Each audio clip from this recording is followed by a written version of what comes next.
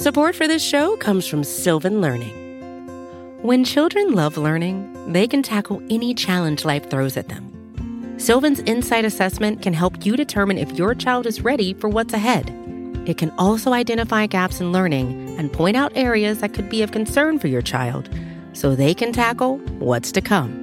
And right now, it's the best price of the year at $29. Go to sylvan29.com to learn more and get your child's assessment for only $29. That's SYLVAN 29.com.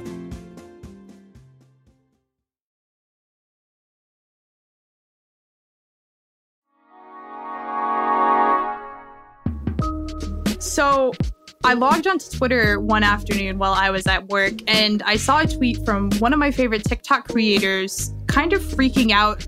Palmer Hosh is a culture reporter for Business Insider and a TikTok expert. All of their views and all of their likes on the platform had completely disappeared. And as Palmer well knows, TikTok is all about the numbers. The number of followers you have, how many views, and the number of likes on your videos. More likes and followers mean more influence, more connection. So I logged onto TikTok. Then I started to go onto individual users' pages and saw that they had no views, which did seem pretty particularly weird, and that all of their like counts had disappeared. It looked like it was happening cross-platform as well. And what Palmer saw among TikTok users? Pure panic. Yo, John, don't you have like 15 million followers on TikTok? Yeah. Well, not anymore. They're banning TikTok. Dude, you're gonna have to get a regular job. No! And so many of them had decided to start live streaming on the app, essentially eulogizing TikTok in what they believed was its last moment. If TikTok gets deleted, I'm actually going to be kind of sad because I felt like this was a digital diary of my last year of high school. For minorities, losing TikTok is really worrisome, and let me tell you why. We've been able to diminish the misconceptions and lies that has been told by the U.S. about our cultures and countries for so long. No other app in history has ever allowed us to do this so fast and on such a big scale. And I remember seeing content of people sitting at their piano and lighting candles and reminiscing about the good old times. And it was pretty bleak because people really essentially believed that in those moments, TikTok was dying. Today on the show, why are people on TikTok so worried? And should they be? I'm Allegra Frank, sitting in for Ariel this week. This is Reset.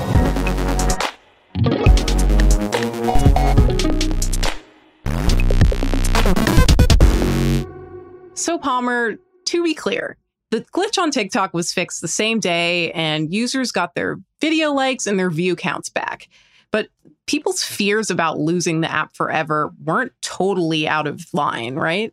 Yeah, so the glitch had perfectly wrong timing in the respect that it fell just a few days after United States government officials, including President Donald Trump and Secretary of State Mike Pompeo, had made comments that they were, quote unquote, looking into banning TikTok in the United States. And so that was the context of that moment.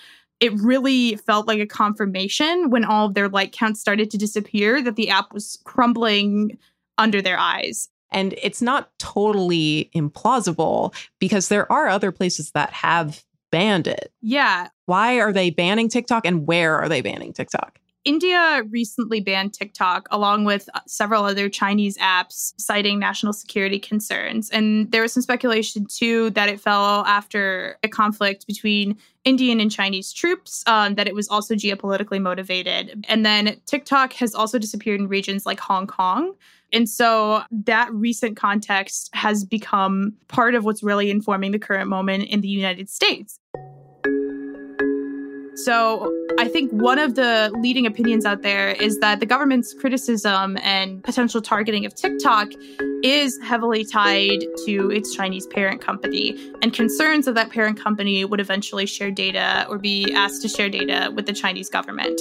There's also been things like the president, when he mentioned banning TikTok, also in a certain way framed it as a kind of retaliatory measure against China as retribution for the coronavirus, given that he continues in his rhetoric to attribute the pandemic essentially to China. What has TikTok actually responded yet to all of these governments kind of going after it? What has TikTok said in reaction? Yeah, so TikTok, for its part, typically responds to this by saying that it doesn't store any United States user data in China.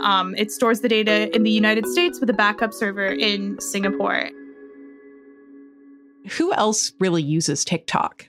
Yeah, I think the public perception is that it's Gen Z's big app, which I think to a certain extent is very true. TikTok has a reputation for being like essentially the online teen culture hub.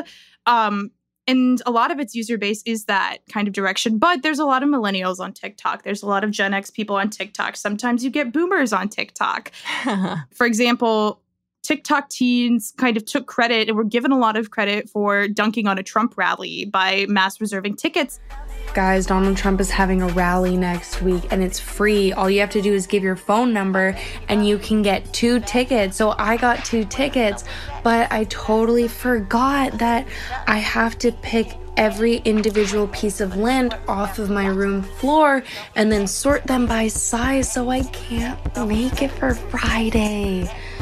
Oh well, I already got the tickets. This morning, sources close to the White House say President Trump is furious that his much-hyped campaign reboot went bust. It turns out the Trump campaign might have been trolled by teenagers, TikTok users, and Korean pop music fans. But that effort didn't start with a teenager. It was actually a quote-unquote TikTok grandma who really started that effort. And so I think the app is such a hub for teens, particularly in the influencer space. But at the same time, it's not at all limited to those demographics. So obviously, users should care about possible security concerns, and they should care about, how the government sees TikTok. But I think most of us have such personal connections with these apps that we're more freaked out about what it would do to us and our lives if the app was banned. So for TikTok users, what would that mean? What would they actually be losing if a government like the US government pulled, the same move that India did? So they have really managed to find a kind of personal connection and develop a space on the app for themselves. And I think particularly in the United States right now, TikTok has recently become a space for political activism and for sharing information and resources, particularly tied to recent Black Lives Matter protests. And that includes footage from the protest as well. And so TikTok has become a deeply political space and a place where they can hope to educate other users, spread resources, call for others to speak out. I think on TikTok, some of the reactions that I saw while scrolling amid news of the ban was that people were like, okay, yeah, my data, whatever. I think that's kind of a Gen Z standpoint. It's like, okay, everything in my life is online. Why should I care? But people were really worried about losing that political space and that community that they've built. And many did theorize that President Trump wanted to retaliate against the teens that had dunked his rally and that were trying to organize against him in what they saw as a conversation that the government wasn't able to control. I have a degree in political science, so let me tell you what's really going on with the Trump administration talking about banning TikTok. Long story short, it's not because of China. And that feels so crucial for even people off the app, people who are concerned about whether or not young people are becoming politically engaged, are aware of what's going on politically across the country. It seems like this is a great place for young people to actually learn about what's going on and to use their own power, their own influence online to make change as well. Absolutely. And I think this platform is a space where a lot of young people have found that kind of agency and have found that they're able to build platforms for themselves and really feel like they have an impact or a kind of reach. And so I think that is really one of the biggest things that's at stake is for those people who have found their voice, found their community, found their platform, it's really something that they do uniquely stand to lose. Coming up after the break, if the Trump administration does decide to ban TikTok, how does that even work? This is Reset.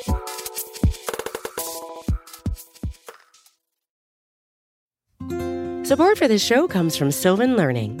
As a parent, you want your child to have every opportunity, but giving them the tools they need to tackle every challenge, that takes a team. Now more than ever, educational support tailored exactly to what your child needs can make all the difference. That's why parents have trusted Sylvan Learning for 45 years as the ultimate teammate in their child's educational journey, instilling in them a love for learning and a passion for reaching the next level. And Sylvan's Insight Assessment can identify gaps in learning and areas that could be of concern for your child. It's a 360-degree view into your child's learning that you can't find anywhere else, and helps ensure that your child didn't miss something in school that might put them at a disadvantage in the future.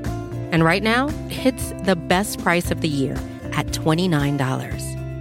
Go to sylvan29.com to learn more and get your child's assessment for only $29. That's SYLVAN29.com. This week on The Gray Area, Professor Diana Pasulka and I tackle one of life's biggest questions. Are we alone in the universe? What would it take for you to step off the agnostic ledge and say, yeah, aliens are real? Is it a spacecraft landing on the White House lawn? Well, something that was anomalous in 1952 did fly over the White House, and that's one of those cases that is still weird. That's This Week on The Gray Area, available wherever you get your podcasts.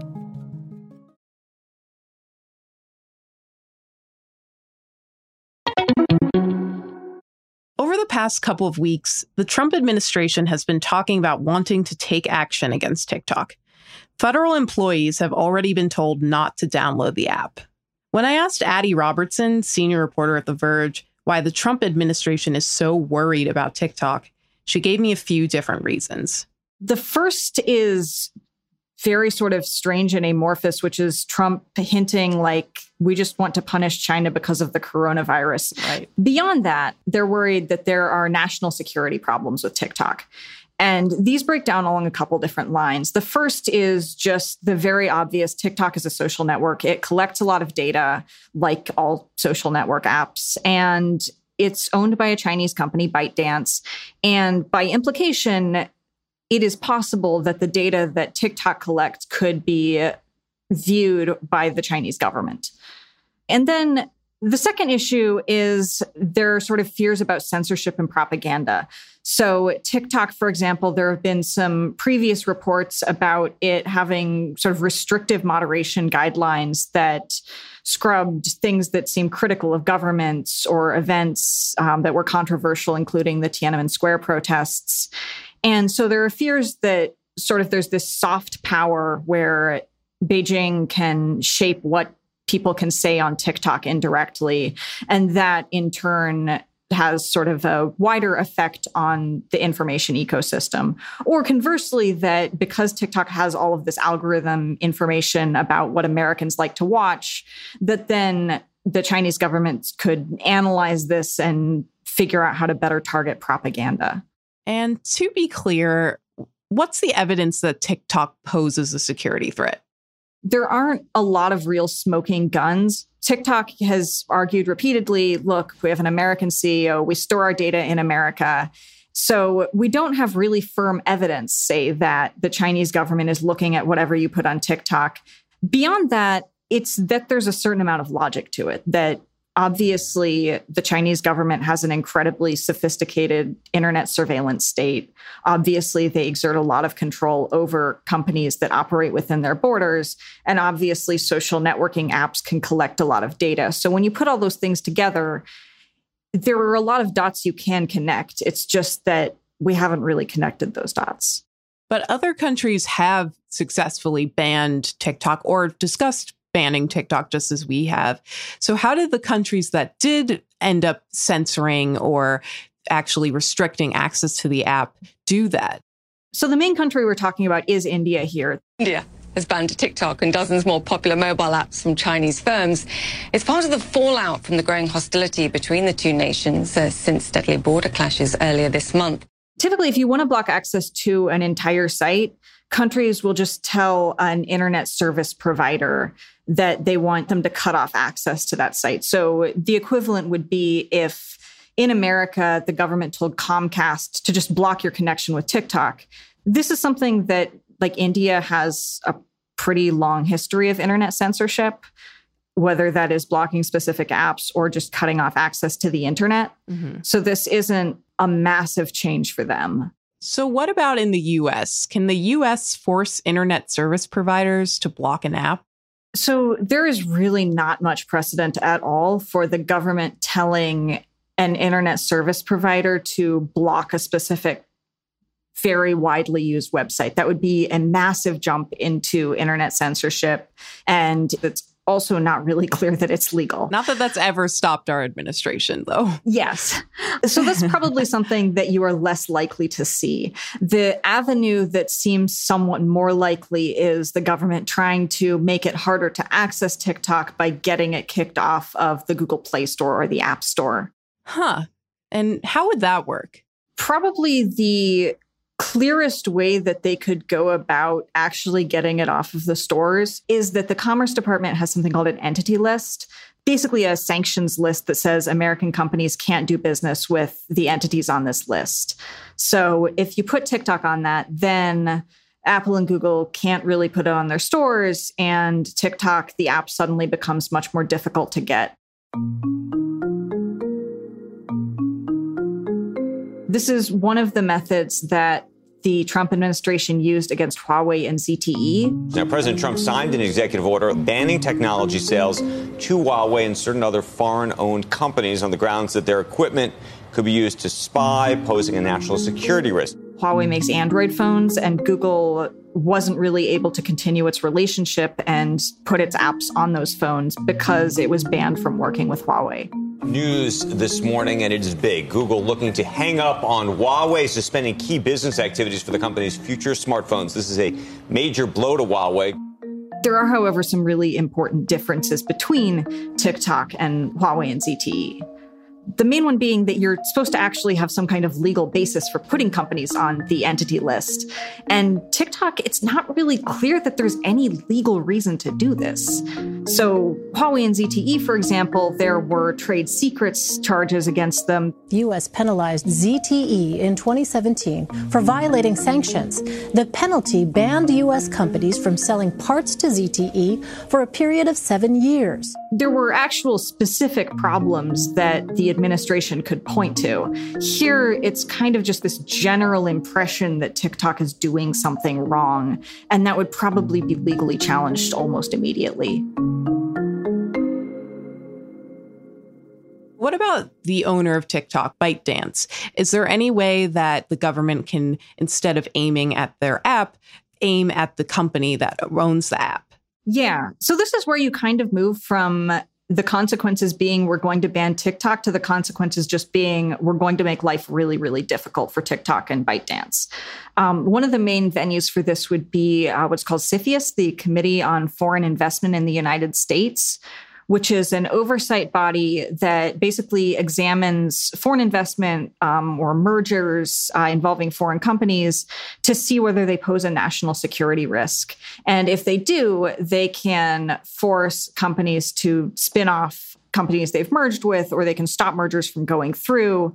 There can be fairly serious consequences. So maybe one of the best known cases is that the hookup app Grindr was acquired by a Chinese company, and CFIUS determined this posed a really unworkable national security problem because there was this Chinese company that was getting what could effectively be blackmail material on Americans' sex lives. And so they forced it to sell off this app. Oh, wow. Again, it's a little bit difficult to see how they justify this with TikTok. There's not that kind of really straight line that you can draw between something like Grindr and some kind of national security risk. So it seems like government actions against TikTok are pretty limited. The government could certainly make TikTok's life really difficult in a way that would make the company potentially spin off from ByteDance. There's that. They could also issue orders that are probably just not legal, but would still be really annoying for TikTok and would put a lot of pressure on companies to not invest in it or not do business with it, which again could hurt TikTok. But again, the actual situation in which TikTok is going to suddenly get turned off, that seems like something we're pretty safe from in the short term.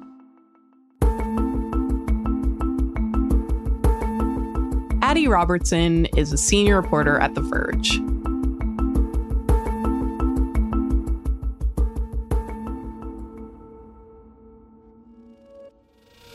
This is Reset, and I'm Allegra Frank. If you haven't already, subscribe to the show. You can find us on Apple Podcasts, Spotify, or in your favorite podcast app. And if you like what you hear, rate and review us on Apple Podcasts. It really helps other people find the show. Skylar Swenson and Will Reed produce the show. Amy Drozdowska is our editor.